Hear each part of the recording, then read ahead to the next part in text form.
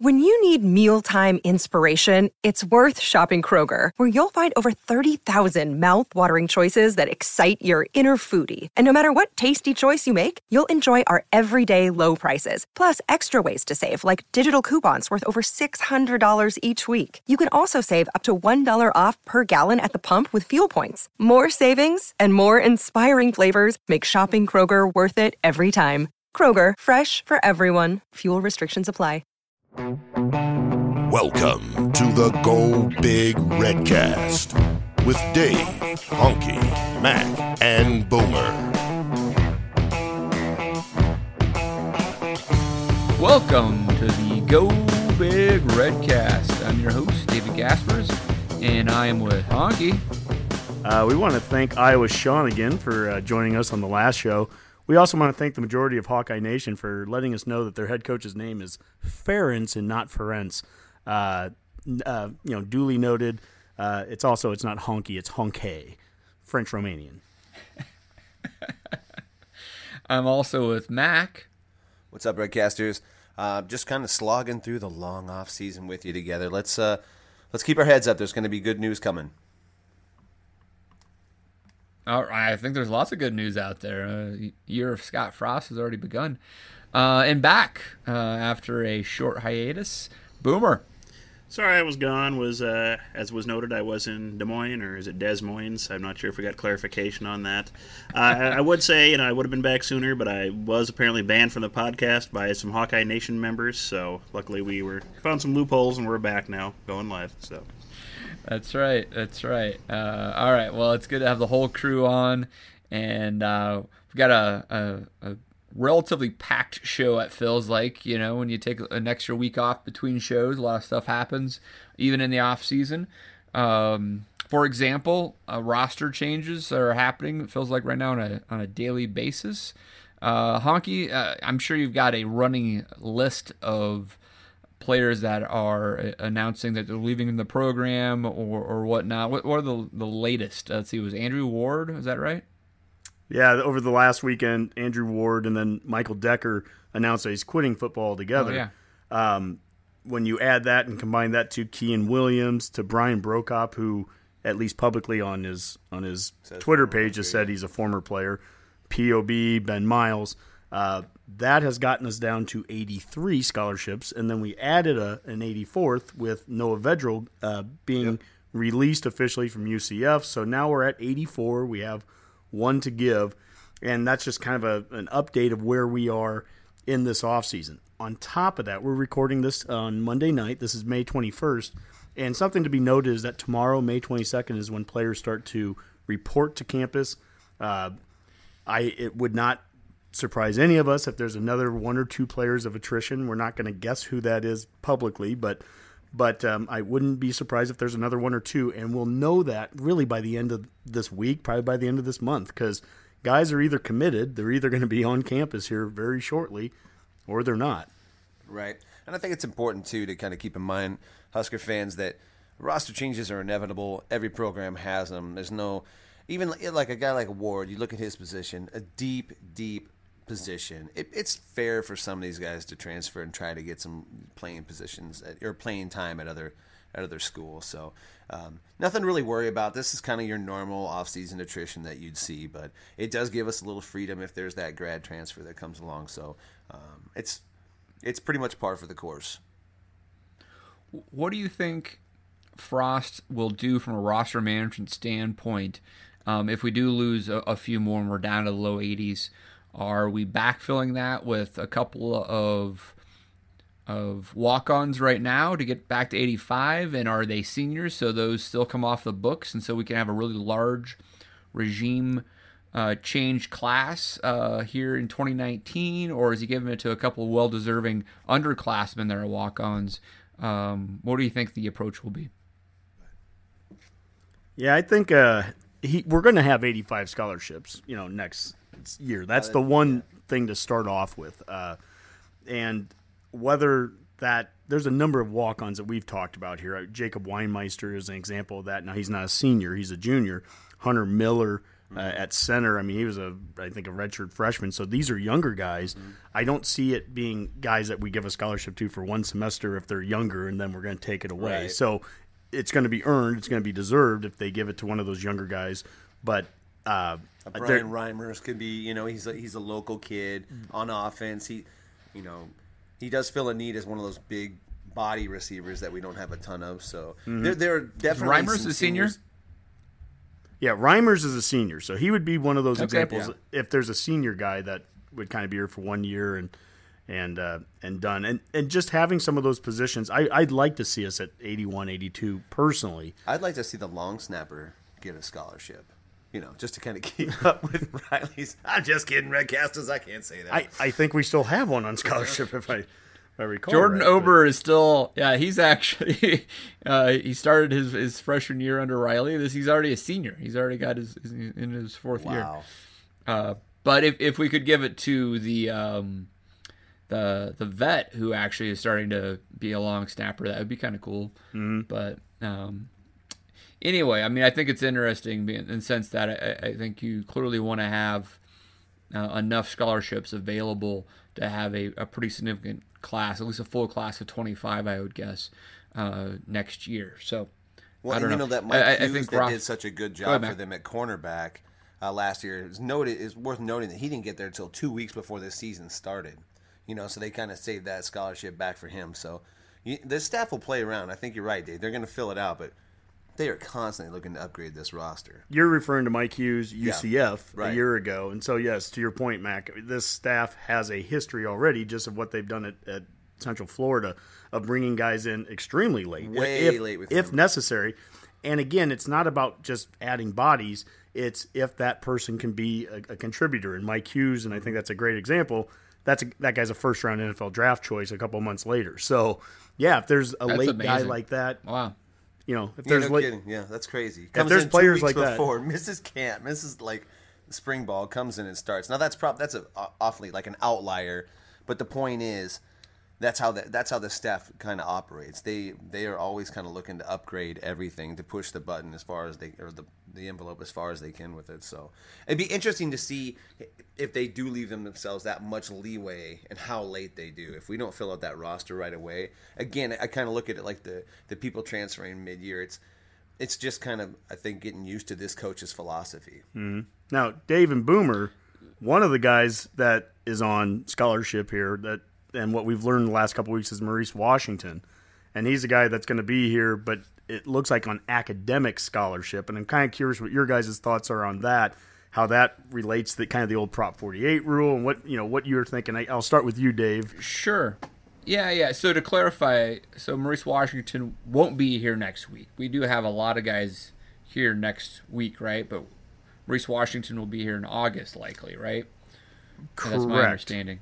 Correct. And the story is that he will have an academic red shirt, which is, and Boomer, you can fill in all the background here a little bit, but this is something they brought back, actually, I think passed through NCAA legislation maybe 5-6 years ago, just took effect in 2016. Correct. Because they had to ramp things up, right? Does Correct, that sound right, yes. Boomer? Yes, correct. Mm-hmm.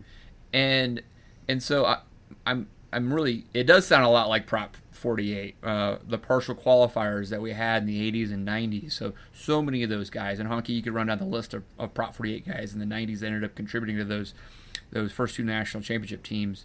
I mean, you probably run out of fingers, right? Mm. And that notoriously went away when we went to the Big 12, and the Big 12 didn't want to allow Prop 48, and then ultimately it just went away in the NCAA entirely. I don't know when that exactly happened. This sounds a lot like Prop 48 in the sense that you can fail to meet the NCAA standard for eligibility in your initial year, but you can be on campus, you can practice, you just can't play. And if you then become eligible during the course of your freshman year, you're eligible after that. And it's a red shirt, so you have 4 years to play, which is actually better than what Prop 48 was back in the 80s and 90s. So I don't see what the downfall of this is, and I'm curious if we know other programs have been using this, and Mike Riley just like he chose not to recruit JUCOs for some reason we can't quite figure out. He chose not to pursue this with some previous Nebraska recruits. Yeah, perfect example. Boomer, you have thoughts? Blades kid we got last year. Oh, I'm sorry, Boomer. Oh, yeah. No, go ahead. Go, Mac. That's exactly where I wanted to go with was Elijah Blades was an academic casualty, right? And Right, exactly. Went to JUCO, and now he's getting scholarship offers to FBS programs again. But seems like he probably could have qualified under this, and we could have had him on campus, you know? Yeah, I mean, the way the rules work on this is, you know, in order to be a full qualifier, there's 16 core courses you have to complete, and I believe you have to have 10 of those done by your senior year in high school, and that kind of keeps the, somehow the magic of, senior somehow cramming 7 core classes into their last semester in high school and magically passing all of those. I think that's what they're setting up to try to prevent here. And I believe you have to have a 2.3 GPA to be a full qualifier. Now, where the academic redshirt comes in is you still have to complete those core courses, and if your GPA has to be at least a 2.0. So, it's possible. I don't know what Blades' GPA was. I mean, if it was below 2.0 or he didn't have all those core courses completed, then he couldn't have even been brought on as an academic redshirt. So without, knowing how that turned out, I don't know, if he was even an option. And, I don't know how much leeway there is for programs and schools to take huge advantage of this. Roster sizes probably aren't nearly what they were back in the 80s when you could take a lot more chances on players like this. And if they didn't pan out, well, that's fine. I still got 150 other kids on the roster that'll make up for it. Now, you're bringing these guys on. They count against your scholarship limits. And, if they don't make grades, then, that's a hit to you right there. So I think that's probably why there's some hesitation to take a few of these players, but... Sure, I understand. Maybe I'll throw this back to Honky just in the context of, I think Nebraska and our fan base understands this. We have some really good academic assistance for these players, right? I mean, we have some of the best tutors in that program to actually help Maurice Washington, and maybe other programs don't have such a high level of confidence that they are going to be able to get these kids the help they need to get the study habits in place and all those type of things to actually get that GPA where it needs to be their freshman year. I'm not personally too worried that we don't think Maurice Washington can get this done when he's on campus. And by having him here, no one else can poach him if he's over at some JUCO. Honky? I think one of the things that Frost talked about was that once we commit to a player, we commit to him. Whether, in this case, whether he makes that grade or not, we're committed to him the second that offer goes out and they commit to us. That can be a little bit different from a year ago, the example of the Blades, because I know there were some external things that even went beyond grades there, different coaching staff, different philosophies, all that. But certainly they want to get a kid like Washington onto campus. And to your point there, Dave, too, the resources that we have here, whether it's life skills or if it's just what they've traditionally done in the academic support side. And some of these kids that we're recruiting, some of them come from all different areas, different backgrounds, different levels of the school systems that they come from. You can just there's a whole lot of variables that play into it, and so some of these kids, we talk about it on the strength side. Some of these kids get here and they start eating right for the first time, and they start lifting right for the first time. Well, some of these academically, they're starting to really get taught and tutored and for the first time correctly. No. And I think that's a big piece of this too. And so we're committing to the kid, and he's going to take up a scholarship. I mean, that's one thing about this.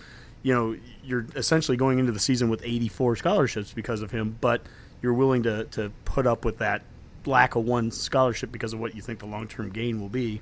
Yeah, and Washington's interesting for a couple different reasons, and I do think it's important to note, I know people look at this, the Prop 48 or this academic redshirt, and kind of a wink, wink, nod, let's get the player in here so we can have a good football team. But he missed significant amount of time of school his junior year due to family issues. It's not a lack of intelligence, it was just kind of a kid who lost his way for a while. So, instead of this kind of program or this kind of loophole or whatever you want to call it being looked at with disdain, I mean, you can honestly look at it like, well, we get to get this kid in our program. To Dave's point, put him in our life skills program, get him the skills necessary to be successful in life, and at the same time, you almost act as your own JUCO.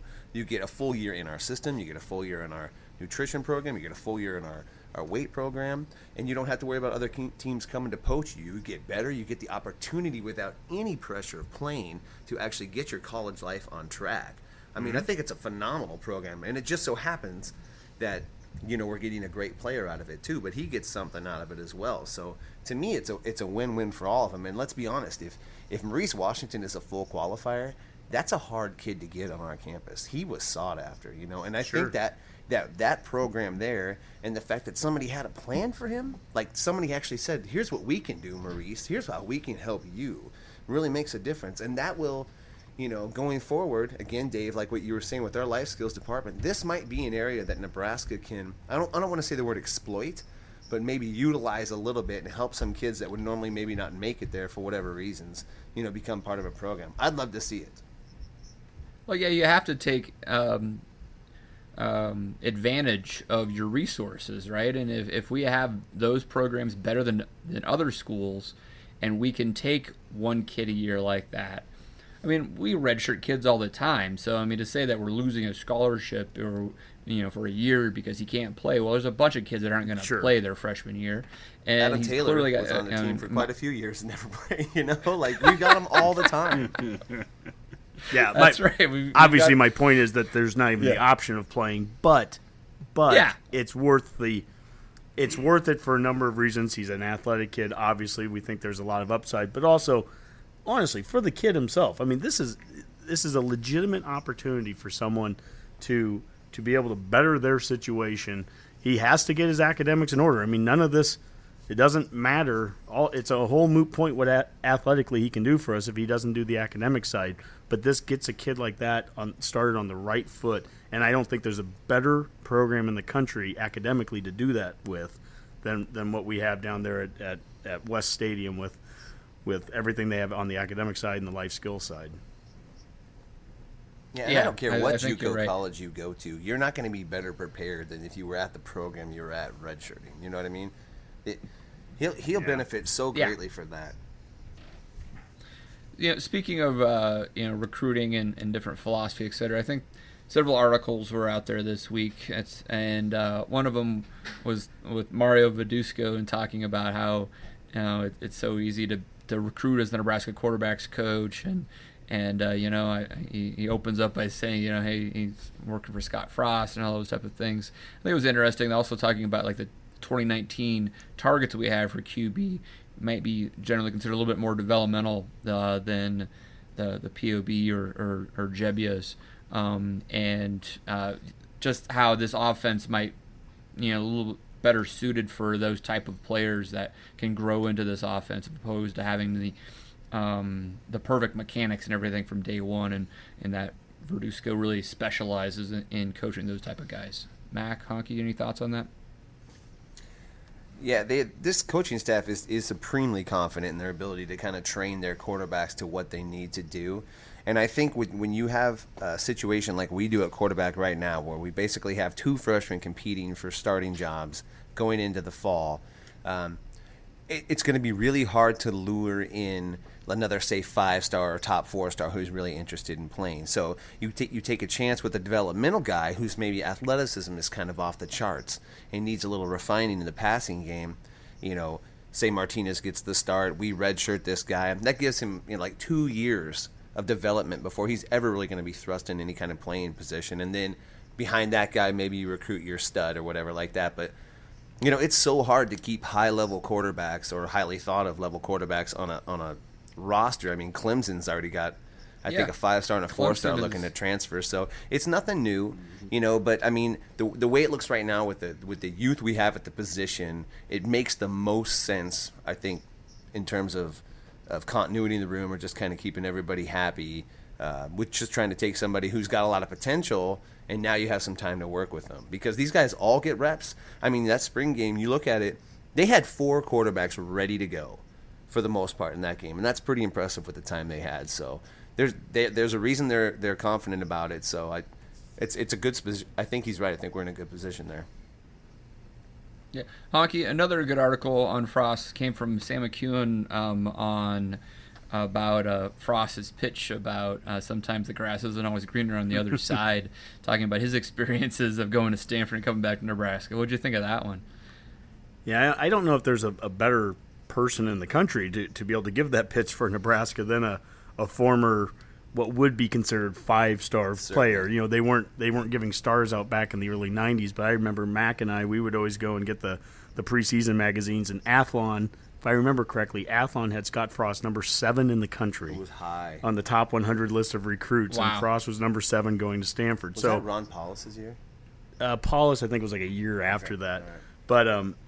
But Frost, you know, so he's the 5-star guy, could go to anywhere, right? And for all the right reasons, goes to Stanford. I mean, if you're not going to play for a legend like Tom Osborne, at least you're going to go play for a legend like Bill Walsh, because you want to be a pro football quarterback. And Walsh kind of had a little bit of a history of being able to send guys there and have some success. So it made sense. 2 Super Bowl rings. Made It looked sense. good.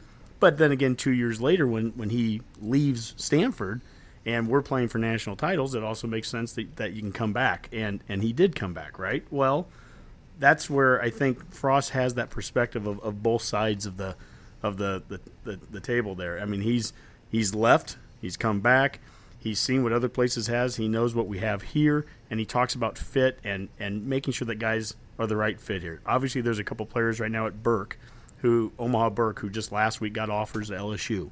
And if you're getting offers from LSU, you'll get offers from virtually any school in the country. So they can go anywhere in the country. It starts to become a level of fit there, and I don't know those two players at all personally, so I can't sit here and say if Nebraska is the right fit for them or not. But I think Frost certainly is somebody that can be, you know, someone that can be a mentor to them, somebody that they can look up to and that they can trust what he's saying. It may be that they end up coming here, they may end up going somewhere else, but I think that he can empathize with them, he can relate to them, he can be in their shoes, and he can say, this is what, you know, this is the kind of decisions I ended up making, these are the thought processes I went through, and hopefully they end up going to the right fit. Hopefully it's in you for our sakes. And long term, you know, if they're building this relationship, maybe he's telling them you could come back too. I mean, you know, if you don't burn bridges, you know, and those guys go there and the grass isn't greener, sure, you know, come back. Sure. Those particular cases, those Burke boys are going to be interesting because those, I think it's pretty well documented. Neither of those kids are like Nebraska born and raised. You know, I think one's got a Texas connection, the other one's got an Iowa connection or something along those lines. That's right. And let's face it, the time that they would have been young and influenced by what the Huskers were, we were mostly awful. So there's no reason to think they'd be these super fans. You know, if I raised my kid in Iowa, he wouldn't be an Iowa Hawkeye fan. Let's just say. Yeah, and they're not typical in-state recruits in that sense, right? They don't have the connections. You know, speaking of fit, you know, I mean, being in a program like Nebraska or any major Power 5 program, you know, it's a year-round commitment. Really, you know, 365 days out of the year. Honky, didn't we get a mailbag question talking about kind of off-season scheduling and all the nuances of that? Yeah, one of our Twitter followers goes by Politics and Football, which is about all we get on our feed. Seems like a good way to start a fight. That's right. But no, he had a couple of good questions. He said he's just kind of learning about the recruiting cycle in general. Had some, and then aside from recruiting, had some other just off-season kind of questions about what can, you know, the players do without coaches and what does an off-season look like, and kind of wanted some of that broke down. And so, you know, I actually responded to him. He even sent him a link to the NCAA calendar. But in the process of looking at that, there are a couple of what's called evaluation periods during this year. So if you look at from August 1st, 2017 to the period that ends July 31st of this year, this recruiting cycle, there were 2 evaluation periods. One of them went from September 1st to November 25th last year. We're in the middle of the second one, or towards the end of it, actually, that went from April 15th to May 31st. So there's 2 evaluation periods. There's 168 evaluation days during those periods, which do not include Sundays or Memorial Day. And that's when authorized off-campus recruiters, they can use an evaluation to assess prospective student athletes, specifically their academic qualifications during this period. So when you hear about, and think about it this way, when you hear about that there's this great athlete out there and then some teams cool on him and it's because of, you know, academic purposes, or they don't know if he's going to qualify, a lot of that's going on during these evaluation periods. Now, what's unique, and I'm not saying anything new here, but what's unique in this last year and what it moves forward into next year too is now we have these 2 signing times in December, in early February, and so all throughout the year, littered throughout, there's different times where you have, contact periods, dead periods, and so on. Where this kind of plays a role in Nebraska right now, and this is year 1 of Frost, is that we just had some players this last weekend come in from Kansas. They took unofficial visits. And I think that's so smart on Frost's part right now is that they're not using up, and they're still, I think they're still tied into official visits from last year. It hasn't refreshed yet. It hasn't refreshed yet, but even if it had, who cares if it did or didn't? The mentality that Frost has going forward is that we want kids here for official visits during the season. We want them in front of the sea of red. And I can't overstate that, because for fans that maybe are frustrated that, hey, we only have 5 recruits right now or 6 recruits, where in the past we had 12 or 14 at this point. First off, who cares? When we had 14, half of them were going to decommit before the time they signed anyway. So don't even worry about that. What we want right now is we want kids coming here, building those relationships. Then when they get to the actual season, they'll use those official visits, get here and watch games. Where I see Frost maybe having to adjust, and maybe he won't have to, but maybe after a couple of years he might have to adjust certain things with it might be hard to get every kid here during the year, because some of the kids you're trying to pull are from across the country and they've got a Friday night football game and they just can't make it here on Saturdays. I don't know yet. I mean, this is something that we're just going to have to kind of do a wait and see thing. When he was at UCF, obviously most of he could wait till season to do official visits because those guys were all within 200 miles. But you know what? That's something that I trust this guy that they will evaluate that, and if they find that they're running into too many issues with that, maybe they'll use the spring game more in future years to bring in official visits. But for right now, their plans are, let's use unofficials as early as possible. Let's keep getting kids in like they just did this last weekend. They'll continue to do it. They'll continue to do it throughout the camp season and Friday night lights. And then when they hit season time, official visits start going out, and they want Husker Nation showing up. Yeah, I think they want to be about as efficient as they can. That's what the staff kind of – that if they had one dominant characteristic, man, it seems to be efficiency. They are all over it. So I think this will kind of be – this could be very much be – I don't know if you're calling it year 1 or year 2 recruiting, because they're already in the second class that they've recruited. But, this can be kind of their fast-forward mode. And I think – they are putting a heavy emphasis on the game day atmosphere and getting kids here early. And the other thing I've always had a problem with it, you take your spring game visit as your official. That is a long time between then and signing day, or even at the early signing day. And it's not like those guys, well, they said they were coming, so we don't have to keep recruiting those guys. You have to keep recruiting those guys. Well, we got Buki at spring game. One guy that Riley actually had one guy commit to him 3 times and still not come here. That was insane. So right. I don't think this staff is interested in playing those kind of games with their recruits. Now, time will tell if that's going to be the right philosophy, and I do think they'll have to shift it at some point. Just because I do think the spring game does provide one bit of – it shows how Nebraska fans are different. More than any game day experience might. That the spring game definitely is a standout. But that could be an unofficial day. We're in the middle of camp season now too, and I feel like this is one of those areas that they probably need a little tweaking going forward, because the way this staff is kind of scattershot amongst these different camps, I don't know if it's ideal, or I don't know if maybe they don't put a lot of focus on those camps right now. It's hard to say. Year 1, there's so much install, there's so much player development, there's so much team evaluation going on. I imagine that, they're not getting the focus on it that maybe they would like. Yeah, I think just in general, you want recruits to stay here longer than Bob Welton, and that's I think that's probably essentially the long-term goal. So, hey, when you lose somebody to Alabama and you lose them to Nick Saban, I'm sure Scott Frost can fire back. I think Frost doesn't seem to back down to anybody. He seemed to have been taking a few shots at Nick lately, so that's okay. Right. Yeah, between the SEC, right, guys. Tennessee, and Alabama, man, we're getting at those guys a little bit. Absolutely. Scarlet-colored glasses. And next on the Go Big Red Cast, let's put on our scarlet-colored glasses and talk about all things Husker football, and maybe actually over our first topic, even a wider conversation. Big news came out of the Supreme Court last week, known as SCOTUS to some people, that legalized gambling is probably going to be spreading across these great United States. They ruled in favor of the state of New Jersey, who had been trying to get legalized sports betting at their casinos, similar to Las Vegas. Other states have already had legislation in the pipeline or already approved such things if this ruling would go in the favor of New Jersey. And so we could be seeing a lot of activity on this over the next several years. Honky, you jumped on this right away and got a Twitter poll out. What's that telling us? Well, there's 3 Columbus SCOTUS guys on this show.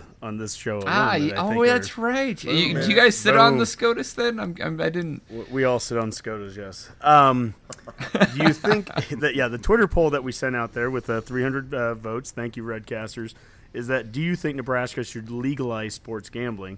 And 74% said yes, 26% said no. Now, I realize that's a very simplified question. There's a lot of details that have to be discussed. It's not just as easy as... It's nuanced. Yeah, it's not just as easy as yes or no. But at least just on the surface, certainly a 3 to, or whatever that fraction is, 3 to 1, whatever.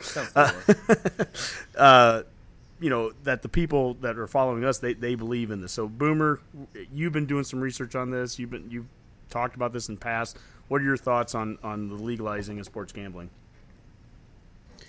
Well, I mean, it was clearly inevitable, I think. I know sports and politics, of course, are the favorite things on the internet and on this podcast as well. So, politically, this was inevitable. Just the law itself, the way it was, didn't make a whole lot of sense. How they could carve out a niche for Nevada and all the other states couldn't do this. So that was going to be an inevitable overturn or ruling by SCOTUS at that point. So now that genie's out of the bottle, now every state has to decide what it wants to do. Nebraska being Nebraska, we'd hate to gamble with the good life, but make sure you buy your lotto and Keno tickets, and let's try to resurrect horse racing. They're certainly going to try to... At least Ricketts has said he's not going to push for any of this currently on his watch.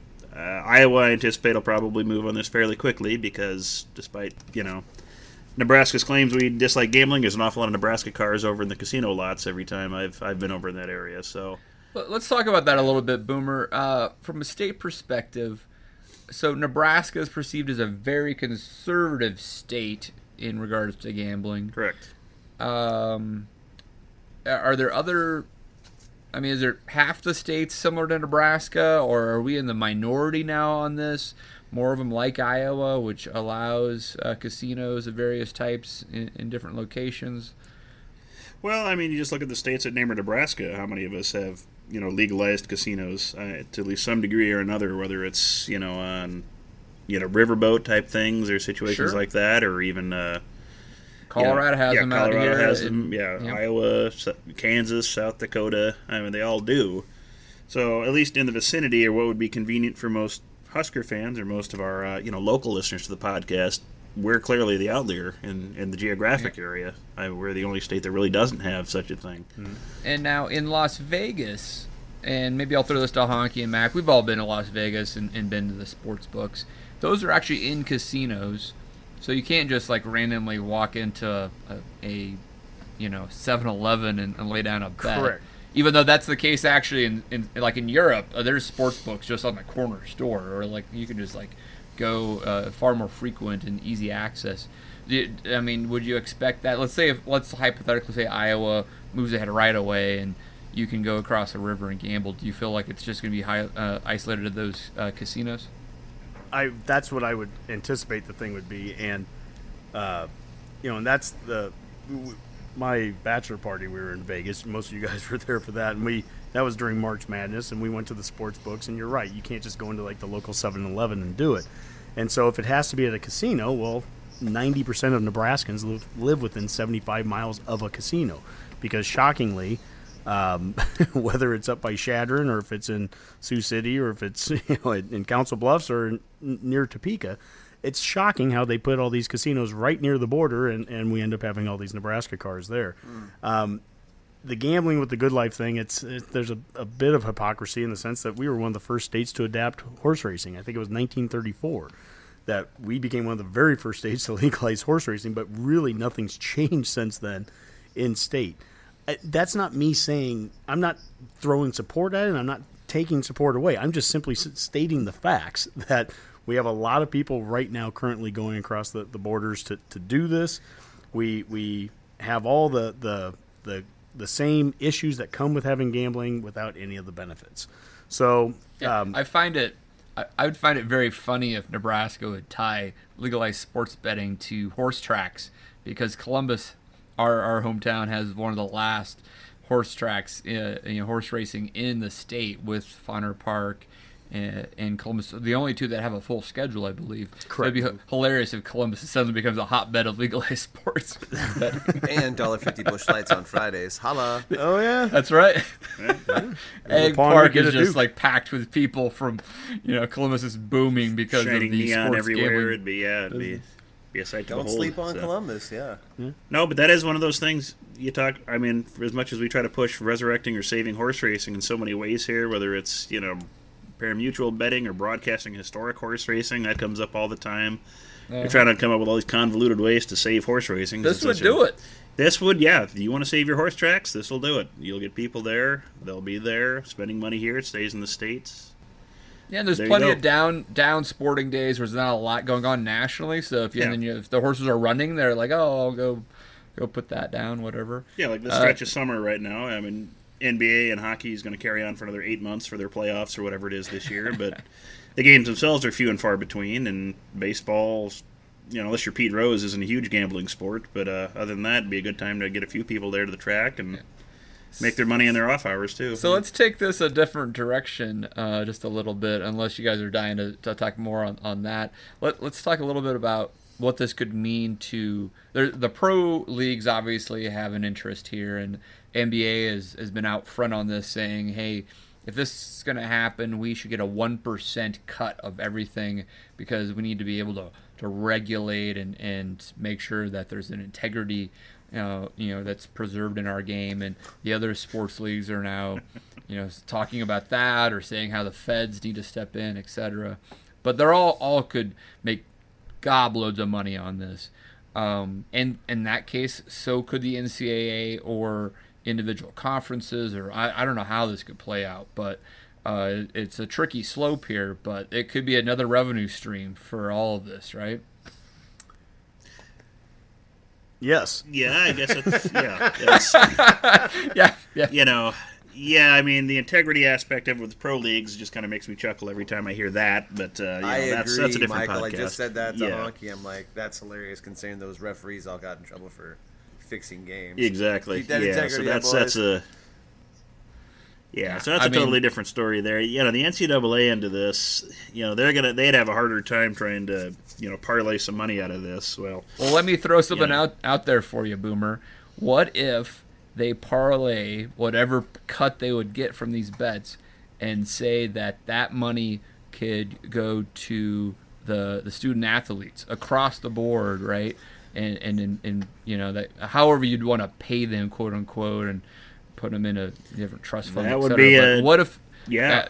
that's your solution? That's your funding source, because right now you're saying you can't do that for football and basketball, because then you'd have to fund everyone else. But suddenly, if that was your source of money, you could fund all these scholarships. Yeah, that's certainly a potential option there. But we know the NCAA is all about the student athletes, so I'm sure they'll be leaping to that opportunity. Again, I think you'd still run into that difficulty of them.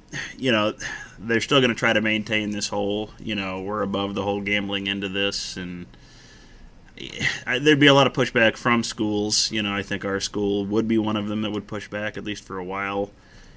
As long as some of the older coaching staff and people are still around, they're certainly not going to offer any Well, support to this. So Sure.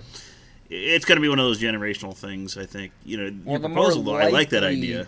But The more likely source of revenue then, and Honky and Max, just jump in here if you still have something to say on that, but a more likely revenue source for college sports is actually the TV contracts, or whatever the future of watching college sports online, etc. Because you would be reasonable to assume that the advertising and the ratings, if people are gambling, are going to go up actually. And so people have been talking about the sports bubble and how people are turning off of ESPN and et cetera, and that could dry up these revenue streams for the Big Ten Network and other conferences.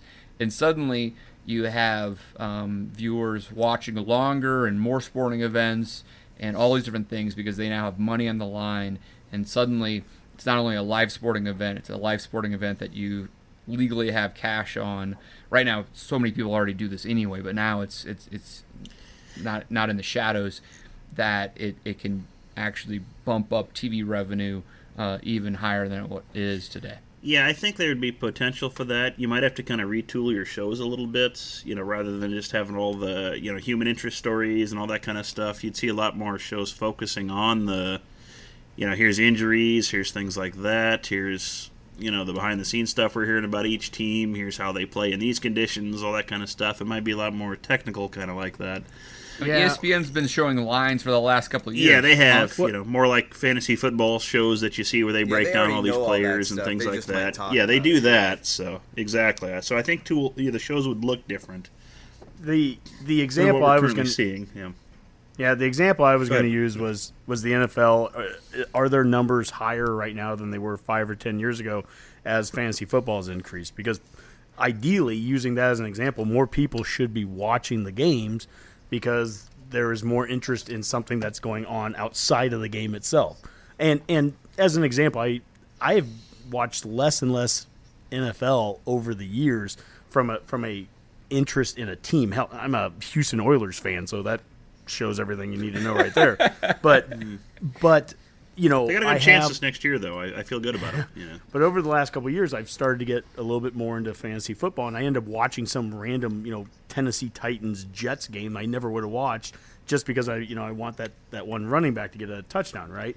So I don't know if there isn't data showing that the NFL is getting a lot more viewers watching it because of that. I don't know that it's going to necessarily do the same thing in college football, to your point, Dave, with trying to make sure that we have these contracts that actually come to fruition. I will say this, and this has come out in the last week or two since this has become part of the discussion. Coach Osborne, and it's Burn, not Born, since we're getting things correct with the Ferentz, it's Osborne. I've been saying it wrong for a while, but he's not in favor of it, and I don't think that's going to be a shock to people. But he talked about it from the perspective of, as a coach, you have, it's just one more thing to throw on coaches that, now, Frost, we were winning a game by 25 points and he puts the backups in and the spread's 28. Now you've got fans getting on you for one other thing. And I think that's an important perspective to keep in this, is that there is that human element of it. It's the coach's element of it. Osborne on a number of occasions brought up examples when he was coaching and people would be upset at him even though we won the game, as if we don't have enough things to worry about as coaches, that now you have to win the right way. I can see where there is pushback there, and there's probably I don't know, from an amateurism versus professional sports thing, do you treat it differently? I don't know. I mean, it's so at least something to be looked at. New Jersey, they're limiting, you can not gamble on Rutgers football, or geez, who wants to gamble on Rutgers football? You just bet him to lose every game, and my God, you clean house. I mean, is that a joke? No, Dave, really, if you look into it, I'm being dead serious. Oh my God. Yeah. Princeton probably falls into this too. Any state school, I believe, okay, or an opponent like they're playing. I think any home Rutgers game or something like that. I mean, they are limiting that in New Jersey, right? You don't want to so they want to have some sort of separation. So, I mean, fortunately, if legalized sports betting doesn't happen in Nebraska ever, you don't have to worry about that in state. But across the state lines, Nebraska could be a hot ticket item. I don't know. That's intriguing stuff. Well, that screws every parlay I have, because Rutgers would be the losing end of every parlay, at least somewhere in it. So yeah. Well, Iowa will have this going soon enough, so you can go to the boats and put some money down there, and you'll be fine. Oh, very good. But does that mean we won't be able to bet on Hawkeye games? I'll throw one more aspect in on here, which is different in the sense that we've clearly tied this idea of legalized sports betting to a physical place. You have to go to a casino to place it, but technology is evolving here. Even in casinos, you now have apps where you can place your bet right on your mobile phone and other things. So you may be able to place a bet away from a casino at this point, but you still have to collect your money there or something like that, right? So the online mobile application type thing is a whole nother aspect of this, which would open it up to even larger portion of the public. That's interesting. I mean, I live down in Roca, and I have Verizon, so that kind of eliminates my ability to do online gambling. But I get Verizon's looking out for your best interest, Honky. But I get your that's probably true. Verizon's trying to save me money. I appreciate that, and but no, I think that's a valid point there, Dave. All right. Well, let's move on to other scarlet-colored glasses topics. Honky, I think mailbag-wise, we had one more. Yeah, we had one from Husker Domus, and he asked, what is the difference between Eric Shenander's 3-4 defense and Bob Diaco's 3-4? And, you know, we can get very intricate into the details of it. I think at an overview, I can say one works and the other doesn't. Yeah. And I think Minnesota just scored again on Diaco's defense. One gets progressively worse as the season goes on. One generates turnovers. One plays a 4-3 in the spring game, and the other one plays. Which one shows you the strain, though, Mac? Yeah. One brings the pain, the other brings the strain. Yeah, we know that. I will definitely say, at the very basis of it, when you look at Diaco's defense, it is. By nature, it's read and react. It's lay back. Even when they have all the players. If you watch, bend don't break. If you watch Notre Dame at their best, there's a lot of bend but don't break. But it was about recruiting the right players and developing those guys into third and fourth year guys. And if you look at that Notre Dame defense that went to the national title game, I mean, there was a lot of guys that were built for that system. 285-pound defensive ends, and I mean, all the linebackers were, 250 pounds. I mean, they were built right, and they did well. And he's made a lot. He's taken that one season, and he's made a heck of a career off of it. You'll notice a difference with Shenander. You'll notice right away. It is aggressive, and you have to take the good and the bad with that. And as Husker fans, we have to be willing to be patient. I'll use that word. And we also have to be willing to put up with the fact that we want aggressiveness. We've said it for years. Get those corners up on those receivers. Yeah. Get up and let's blitz. That's awesome. I'm all for it. Then you also have to take and accept every once in a while that you might have a big play. You might give up something, but you're going to get something in return. Against Auburn, they had a sack on the first play of the game, 1 of 5 sacks, multiple interceptions. Mac, you mentioned it last week with some of the stats on some of the third in the nation in defensive turnovers, and third in the nation in total turnovers, third in the nation in interceptions. Yeah, and so it's you take the good and the bad with it. They gave up a few points at the end of last season, and Dave, we were talking about this on the last Redcast. At the end of the season, that's right, of course, as Frost's name was being thrown about that's coming to Nebraska. So Husker fans started watching UCF really late, and they saw them play against South Florida, and they saw them play against Memphis. And those are two teams, let's first give them credit. They were ranked teams that had pretty powerful offenses. And so they scored a lot of points, and that scared the heck out of Husker fans. Like, oh my gosh, what are we bringing in here? Let's also take a moment to step back and say, due to a hurricane that they'd played I think it was 11 straight games, 11 straight weekends. By the time the very end of the season, they're playing the best offenses they're going to play, and they're playing them at the end. But they still were getting turnovers. They still were getting sacks. And then when they had a chance to finally catch a breath and they played against Auburn, I think they did pretty well. They defensive. They had pressure in the backfield the whole time. INT for a touchdown. I mean Diaco's defense. Here's the funny thing about Diaco's defense is it was the bend don't break. We're not allowing touchdowns and we're not allowing big plays, and yet it simultaneously allowed both. So to see an aggressive defense that occasionally gets gashed, I can live with that. Because if we're flying to the ball and guys are tackling to leverage, just kind of forcing guys back in, and we see guys hitting hard, the way this team works, that'll be fine over time, because we're going to be scoring. The idea is score a ton of points on offense, and this defense's number one philosophy is get the ball back. That is their identity. They want the ball back. We're going to be aggressive in trying to get the ball back. Now that's either 3 and out, or we get a turnover or something like that. Whereas Diaco's was almost, we'll let you go from 20 to 20, and then we'll toughen off, and then we'll try to get the ball back. It's it's almost like a ball control defense. So that's a big difference as well. Yeah. Cheander is trying to actually create more possessions for our offense, whereas the Diaco defense was simply just trying to hold off the offense long enough to maybe make a play at some point. Yeah, I mean, just some numbers here I grabbed from last year, just to echo Honky's point, just out of curiosity. The average score, points allowed for the defense, even with the big, numbers at the end of the year, UCF was averaging 25.3 points a game allowed. Nebraska was 36.4. So it's a market improvement right there. So, even with huge explosions at the end. And they ranked third in fumbles gained, third in interceptions and 11th in fumbles gained. And I'm not sure we had a turnover last year for Nebraska, so I'm not sure we did not have not have an interception from a cornerback. From any defensive back. Or from any defensive back? I don't think anybody. Good grief.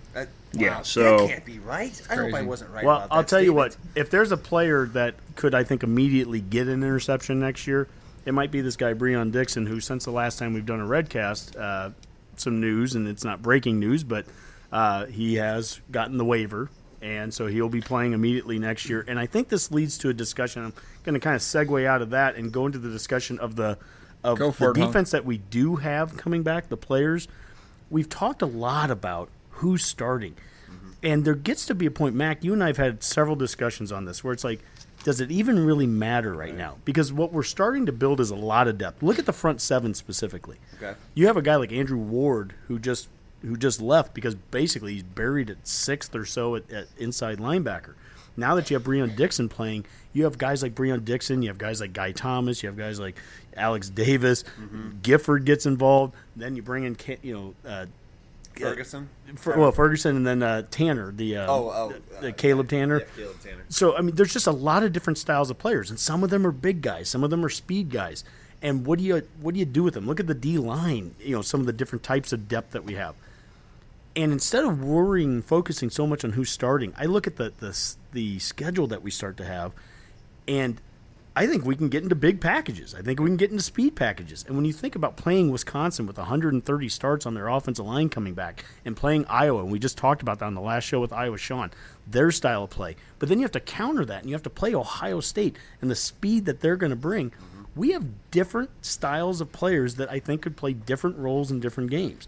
And you may always start with the same 11 guys. I don't know. But the point is, there's going to be guys that are going to play roles differently in different games. Breon Dixon, to me, I just look at him when we play Ohio State. I see a guy that could get like 20 tackles against an Ohio State. And I can see a Wisconsin where you're playing big double tight end sets, and you might be throwing Guy Thomas and Alex Davis on the field because you want girth at that outside backer spot. There's a lot of options. Yeah, it's almost like having a nickel or a dime package, but you still get the benefit of using your linebackers that you already have in the system. And they're all. It's not like your assignments necessarily change. So what you're saying, but your matchups are more favorable. But with the position and the different body styles that we have, we're allowed to match up a little bit more with our opponents, and with the amount of number of snaps that they're going to get on defense, you're still not going to lack a ton of experience or depth if you need to rotate that in and out, or if the offense decides to go big. So it's not such a bad thing. I'm curious going forward if there's going to be a very standard look for our for our outside linebackers in particular, or if they are going to kind of vary that out with maybe a Shaquem Griffin body type with a Guy Thomas body type. Sure. You know what I mean? The field versus boundary kind of thing.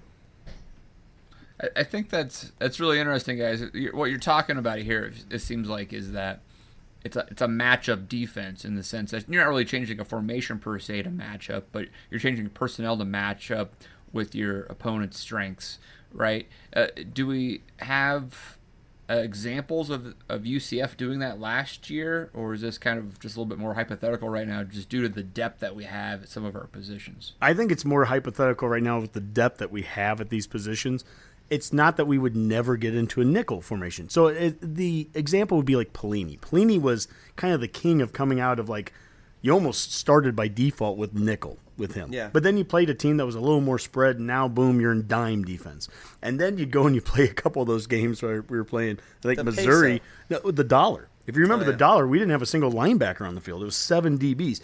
Which one was the peso? I can't even remember anymore some of these ones. But No, peso was the standard base. Was that the the nickel?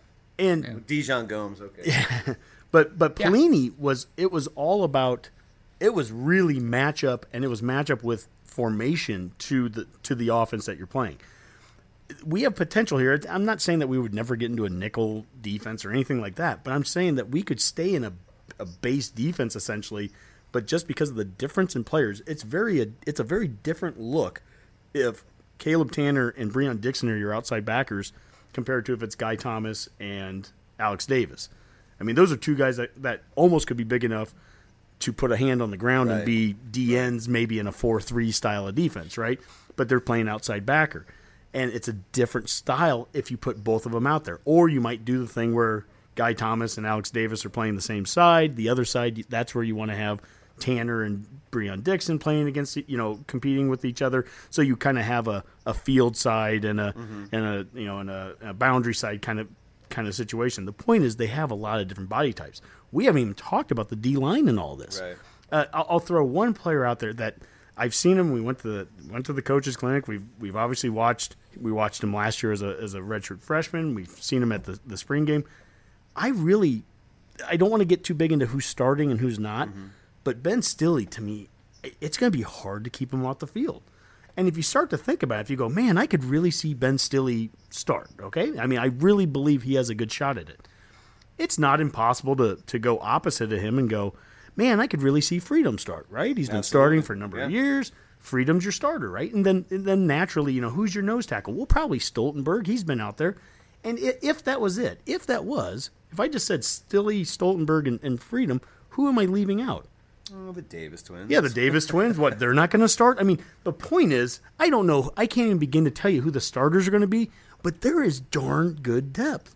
Yeah. I think DeAndre Thomas has a lot of potential. he does. Getting into his real legitimate position of defensive end at a 280-pound body, that's where he needs to be at the DN spot. Daniels, too, and isn't it? then you've got Daniels at a true nose tackle who actually looks like one of those UCF nose tackles and D linemen that they had last year. I mean, we've got That's right. depth, and then you throw in Peyton Newell. And, oh, by the way, Deshaun Neal actually had a pretty good Yeah, he spring did. game and a He pretty did. good spring overall. And this is a guy, he's got 2 years left. I mean, he's not going away.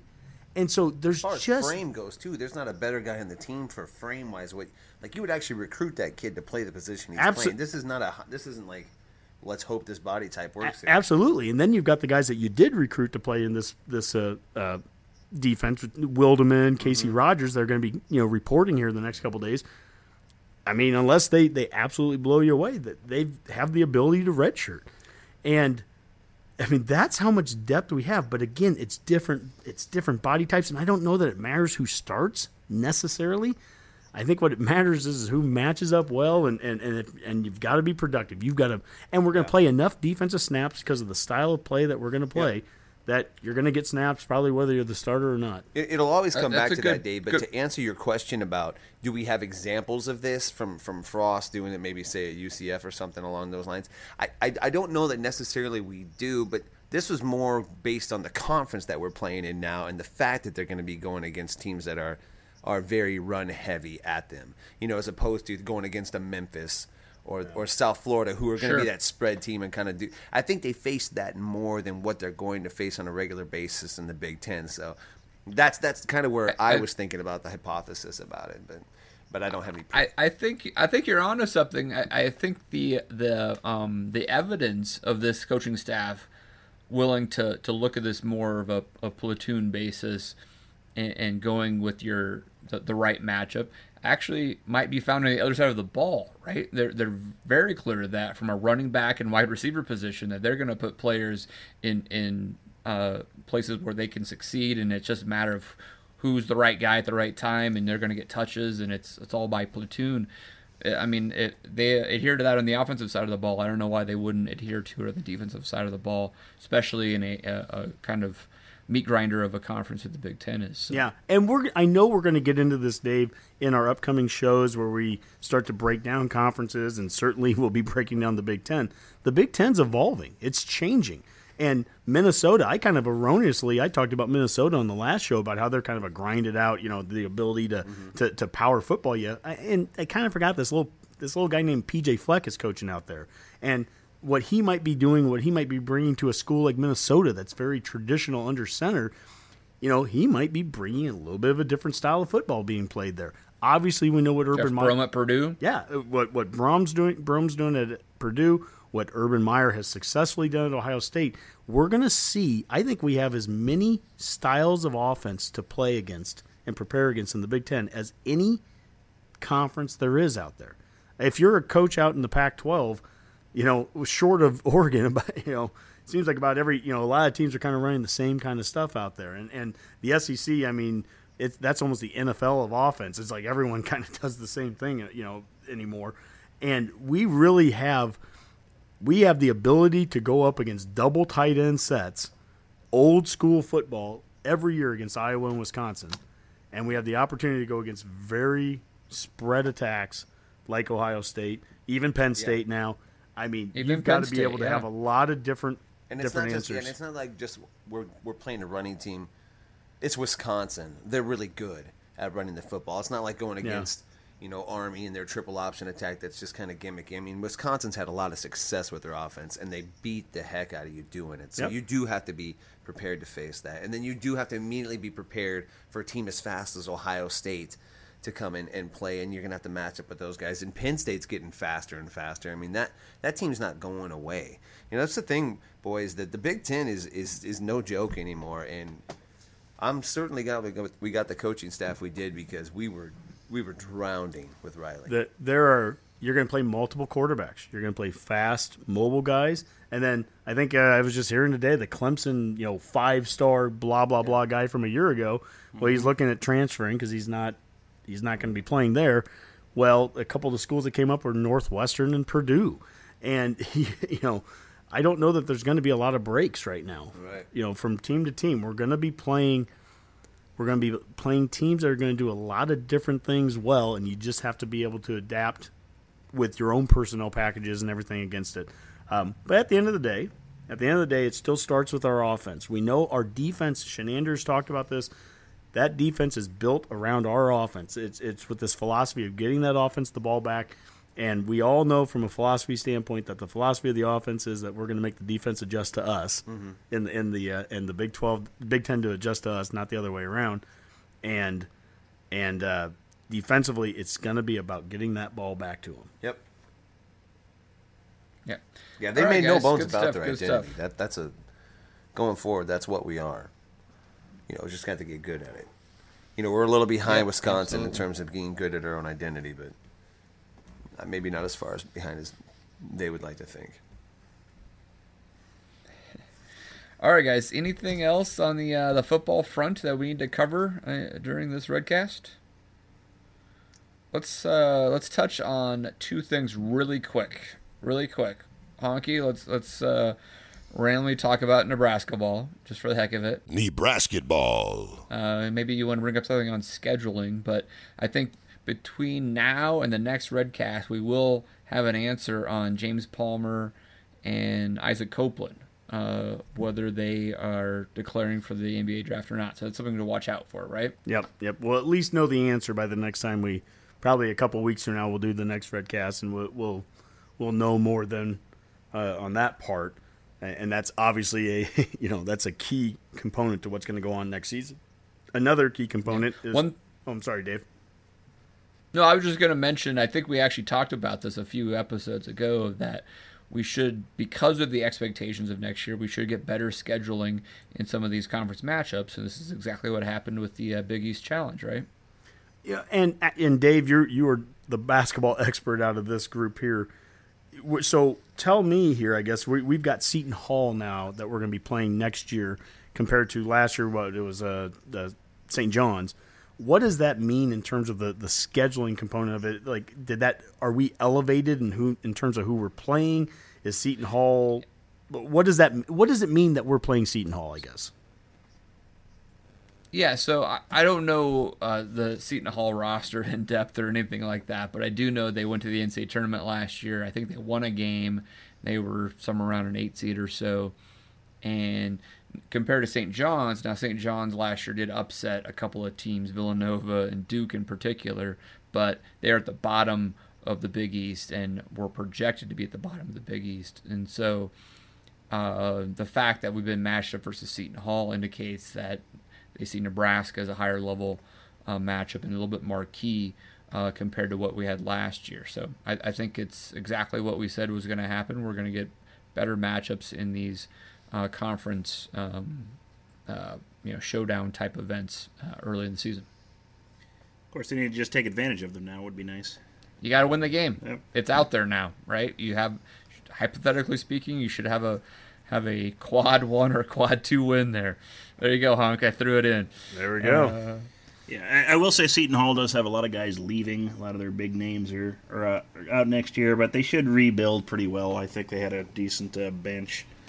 So, yeah, I think it'll still be a good team. So, but just take advantage. Yeah. It's at the very least, it's a step up. It's a step up in scheduling, and that's a step up because we did win the 22 games. So, whether they were the quality wins and all that, it's a moot point. It's the fact that it's a step up in scheduling from where we were at a year ago. So, correct. That's good. I would take it as that. Around the Van Horn. To wrap it up, Nebraska baseball is finished. They finished with a win at Illinois. They went 2-4 their last 2 weeks, both losing to Indiana and Illinois, but they gave us a glimpse of hope there by winning a few series and then winning the first game versus Indiana. There was a chance they'd get into the Big Ten tournament, but they failed, finishing off 24-28. The Big Ten tournament in Omaha this weekend, starting on Wednesday, I believe, without Nebraska there. I guess the big topic really is Erstad's A, definitely coming back. Moose has already said that. And B, Erstad's also said that his coaching staff is coming back intact, which includes Ted Silva, who's probably been the lightning rod of that staff because of the pitching woes and the arm injuries. Honky, you mentioned that maybe that a lot of folks don't really believe in Ted Silva any longer, but apparently Darren Erstad does. You think it's the right move? Well, I mean, we'll find out, I guess, in a year. I respect the loyalty of it. I respect the coach sitting. Sure. Erstad came flat out and said, if anybody should be fired, it's me. So, I mean, he came. Now, that's also easy to say when the AD's already given you that support.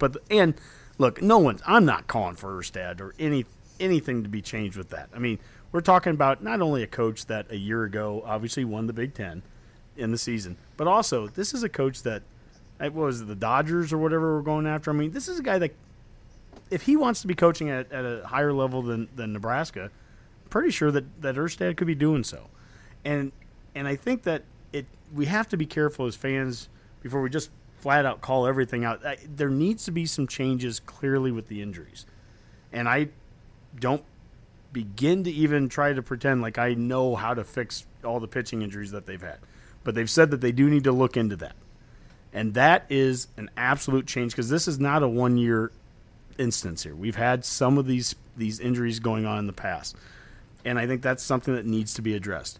This is my default. I did it with football, and I've done it with basketball. My default is we've got to get the best kids in this state to come and play for our state school.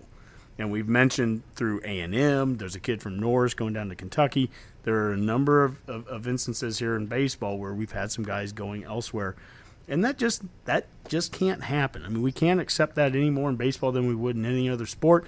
Volleyball is the best sport in the country. We have the best volleyball program in the country, and there's a good chunk of those girls that are homegrown. And so we should expect that in every sport that we have. And baseball, we've got some good talent here locally. And so those are the kind of things.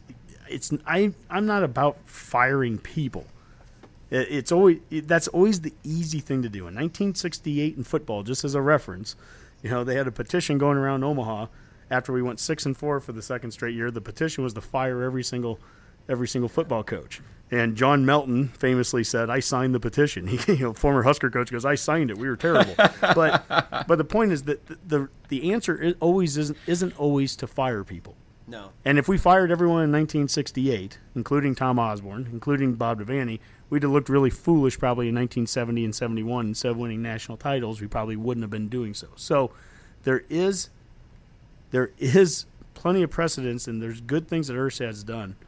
But they've got to get some of, I think, the injury stuff, and I think some of the local recruiting. I think those are two things that I would focus on. I totally agree with you about the local recruiting. I'm also not a fan of not just firing, but I'm not a fan of telling a coach who he needs to get rid of and who he needs to hire. That's ridiculous. Correct. If you're at that point with a coach, then you need a different staff altogether. If you're gonna let him be your head man, let him be the head man and pick his own staff. People act like Ted Silva, well respected, came here from California. Yeah, and, they know the inner workings. Injuries happen. Baseball's a streaky sport, man. It's so weird. If your pitching's off, then it hardly matters what else you can do. The bats go cold. It's not like volleyball where you can kind of take a time out and talk to these girls and get momentum back. Baseball's tough. Sure. Boom. It's not like we haven't had recent success either. Well, I want to get Boomer's thoughts on this because, he's been following, I think, the team as close as anyone. Dave, obviously you as well, but Boomer, where are your thoughts just, on the situation going into next year? Yeah, this has kind of been a tough season. My macro perspective is Nebraska. I don't expect us to win the College World Series ever particularly, or even necessarily make it every particular year, but given the resources we put in the program, the fan support, the facilities we have, we should never not make the Big Ten tournament. That's kind of my base threshold. If you can't finish in the top 8 of this conference, that's a bad season, and that's pretty depressing. Gosh darn, I can't remember who wrote the article. I just read it a little bit before we started doing the show, just kind of talking about where Nebraska baseball is over the lifetime of the Big Ten. It was Sam McEwen. Yeah, McEwen, that was it, yeah. And it was actually kind of an interesting article. We've actually really gone nowhere since we joined the Big Ten and kind of even slipped behind a bit. We're behind Iowa in winning percentage in the Big Ten. Correct. And that's just insane to think about, that we've actually slipped behind Iowa. We were a legitimate team in the Big 12. That was a tougher conference by any stretch of the imagination from what the Big Ten is. And we were, a legitimate team there. We played well. We made, tournaments there. And the Big Ten, we just don't really seem to be taking huge steps forward. Now, granted, that a lot of that is, I think, a lot of Big Ten schools are putting more effort into baseball. Ohio State's one. Minnesota's rebounded well from where they used to be. Indiana's maintained, even with some coaching changes and stuff. So, the Big Ten's probably more challenging than I think most Nebraska fans gave it credit for when we first joined the conference. That's without saying. Do we need to make any massive changes this year? I don't know. Again, we've got to find ways to keep those players here. I know I'd mentioned a few shows ago how many players we'd lost to A&M, for example.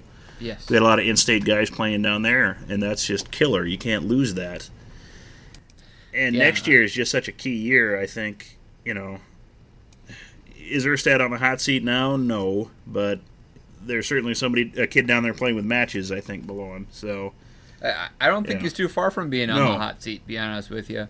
I agree with Boomer on this one in the sense that I really like Erstad. And it's a great story, but the numbers don't really. You could say, wow, he won the Big Ten last year. He did. That's true.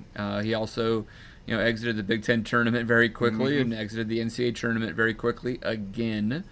And he has not done anything in that NCAA tournament. And ultimately, that's what we want to see. And considering that we have 4,000 people, we still finished in the top 12 in attendance this year, and we were horrible, for God's sakes. That we just invest way too much in this program to not even make the Big Ten tournament. And that is just, it's unacceptable.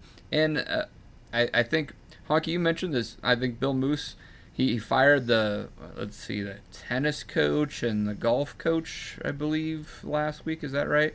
Yeah. I think Miles and Erstad are on notice. I think next year Miles needs to win. I think Erstad needs to win, and I don't know if he's got the team to do it. And Dave, to your point, what you just said about being a top 12 attendance, school for baseball, and Miles, we've talked about this with Miles. I mean, we're a top 20 basketball attendance school. We're the number one volleyball attendance school. Football wise, we are top 10, top 15. With the 90,000. My goodness, Husker Nation. We said it the last Redcast, and we'll keep saying it. I mean, this is the hungriest fan base in the country. And it goes across the board, across all these different sports. They keep showing up, and despite sometimes not always having the results that you want to have, I don't care. I don't call it a double standard, but I absolutely give more leash to a guy like Erstad than I would just someone else. I mean, when it's a former player and it's somebody that's had the amount of success, whether it was at Nebraska or is in the pros, being the number one pick, and all those things, I do give more leash there. But at the same time, when you have problems, they just have to get fixed. It's just simple as that. And if you have to make changes, I'm not a baseball guy the way I am football. So I can look at football from an X's and O's standpoint. I look to you, Dave, and you, Boomer, for X's and O's of baseball. But I can say this. The great coaches are the ones that can make those changes, right? It's the Osborne in 1992, Osborne saying we're not going to be 5-2 anymore. We're getting beat too much against Miami and Florida State's in the bowl games, so we're going to switch to 4-3. Whatever that switch is, whatever the changes, if it's off-season workouts. We've talked so much about Zach Duval on the football side and how he's going to prevent injuries and how he's going to change things. Is there something on the baseball side that can do that with the arms? I don't know. I'm not knowledgeable enough, and I don't pretend to be when it comes to that. I just know that we can't continue to have these injuries. We can't have 4 starting pitchers or 4 top pitchers getting hurt, right before the season starts. So those are the things for Erstad to figure out, and he can do that with the current coaches he has, or he can change every coach. That's totally his choice. I'm going to believe in that guy that he's going to get it fixed, but that's it. I mean, that's the challenge for him, right? Yeah, I totally agree with you guys. Minimum should be Big Ten tournament. That is nothing. I mean, that should be absolute basement as far as like expectations. Not getting the Big Ten tournament that's ridiculous. That is ridiculous to me. And expectations of a program change the second that you've changed the expectations. We talked about Devaney as an example. He came into a program that lost for 20 straight years. He gives them 4 or 5 good seasons of 10 and so wins, playing in Orange Bowls, and all of a sudden you go 6-4 a couple times. Schedule, those are records that would have been very good in the 40s and 50s leading up to it. But a couple of 6-4 seasons after he gave them something more, people are calling for him to be fired. In baseball, we were ready to get rid of the program back in the mid-90s until this Van Horn guy showed us that you can do something more than that. And it immediately changed the expectations. And right now, whether we think, Boomer, you mentioned, can we ever win a College World Series or not? I don't know. But Van Horn showed us that 3 out of 4 years you can get there. And so that expectation's kind of been set all of a sudden. In fact, there were buildings built around that expectation. So that's where we're at right now as a program, is that I think the expectation is that we should be striving to get back to Omaha, not just for the conference championship, but for higher than that. Correct. And right now we haven't gotten close to that. Nope. And it just is what it is. Yeah. I mean, I just, kind of like you're saying, I think next year is when Moose actually probably earns his salary. I mean, he's going to have some decisions to make depending on what coaches do, so we'll see what it amounts to. No offense to the tennis and lacrosse coach or whoever just got whacked to encourage the others, to kind of quote Voltaire there, but so it's going to come down. Yeah, I agree. I'll just finish this on saying that. I mean, I agree. Erstad has a longer leash because of his history with the program, but we also could have a longer leash with someone like Will Bolt, who's sitting down there at A&M and doing well for himself. Or if we're serious about playing big time baseball, there's other high profile candidates that might actually entertain being a Nebraska coach by actually paying a salary commensurate with expectations. So we'll see. Yep. All right, guys, we are running long here, so let's wrap this thing up with some parting shots. Let's start with Honky. Again, I started by thanking Iowa Sean on the last show, and I want to thank him again. I also want to apologize for him because apparently some of his things that he said on the last show annoyed his fellow Hawkeye Nation so much that he's been blackballed by a couple of Iowa, apparently their skin isn't as thick as they'd like to think. I guess not. Yeah, some of their boards kind of got mad at him for whatever. Who cares? It's parents. Some of the stuff I saw was rough, man. I was like, dang. Yeah, I can't believe they kiss their mothers with that mouth in Iowa. Yeah, and let's. Yeah, they do kiss their mothers, I suppose, but. And let's be very. It's their sisters, Mike. Oh. Well, you're right. And let's be very Fair. clear too. I mean, if anyone that doesn't know Iowa Sean, this is the nicest guy. Like I wanted to dislike him because he was an Iowa guy, and I went out to Denver and was hanging out with Dave, and he introduced me to his neighbor. I'm like, this is the nicest dude in the world. And we had an intelligent, smart back and forth. He loves Iowa as much as we love Nebraska. He's just, he's just not a jerk about it, right? I mean, he tries to be up front where he can. So, anyways, we love you, Iowa Sean. We'd love to have you back on the show. And speaking of Iowa's looks like is going to be our Black Friday future opponent again. Bill Moose has made that statement a couple times here. He was on the radio tonight talking about it. It looks like Minnesota is going to be our Black Friday opponent for 2 years in the middle of having Iowa there. So Bill Moose, Athletic Director Moose, he has definitely listened to the pulse of Husker Nation. They want Black Friday to keep going, and he's doing it. So well done again. I think he's pulling all the right strings right now. He's making the right moves and not making the wrong moves too early. I completely am in support of the leadership we have right now. Well, really, I didn't know that, Honky. Good to know. Yes. Let's go with Mac next. Oh, I just wanted to remind the Redcasters to clear their calendar in early September. The 25th anniversary of the '93 state championship team in Columbus is going to be honored. I can't remember exactly the date, but it'll probably be a week of festivities and be, I imagine, a parade or some That's type. The SCOTUS State Championship. SCOTUS is that State right, football Mac? champions. So yeah, The glory years, right? I'm like there. a John Cougar Mellencamp. and a Glory Bruce days. Bruce yeah, Springsteen song they'll all in pass one. you by, glory days. Well, let's talk to the student manager of that '93 championship team, Boomer. Well, I'd just like to remind the Redcasters with the free-for-all and the gambling floodgates having been opened, that Nebraska is opened as an 18.5-point favorite versus Akron. So if you want to get in on that early action, now's your chance. You guys think that's high or Excellent. low? That's a good point. I like that line. It's a good line. I'm going to say it's kind of low. I think we're good. I think we can cover that. So Mike says take All right, the over. I like it. That's a Bowden-led team there with the Zips, if I'm not mistaken. So there's a lot of good Nebraska versus Bowden. There is, yeah. storylines there. yeah, we'll break that down in a future episode, I'm guessing. That Oh, matchup, you so, know it. Yep. You know. We maybe have Terry Bowden on for all we know. All right, boys. Let's call that a Go Big Redcast.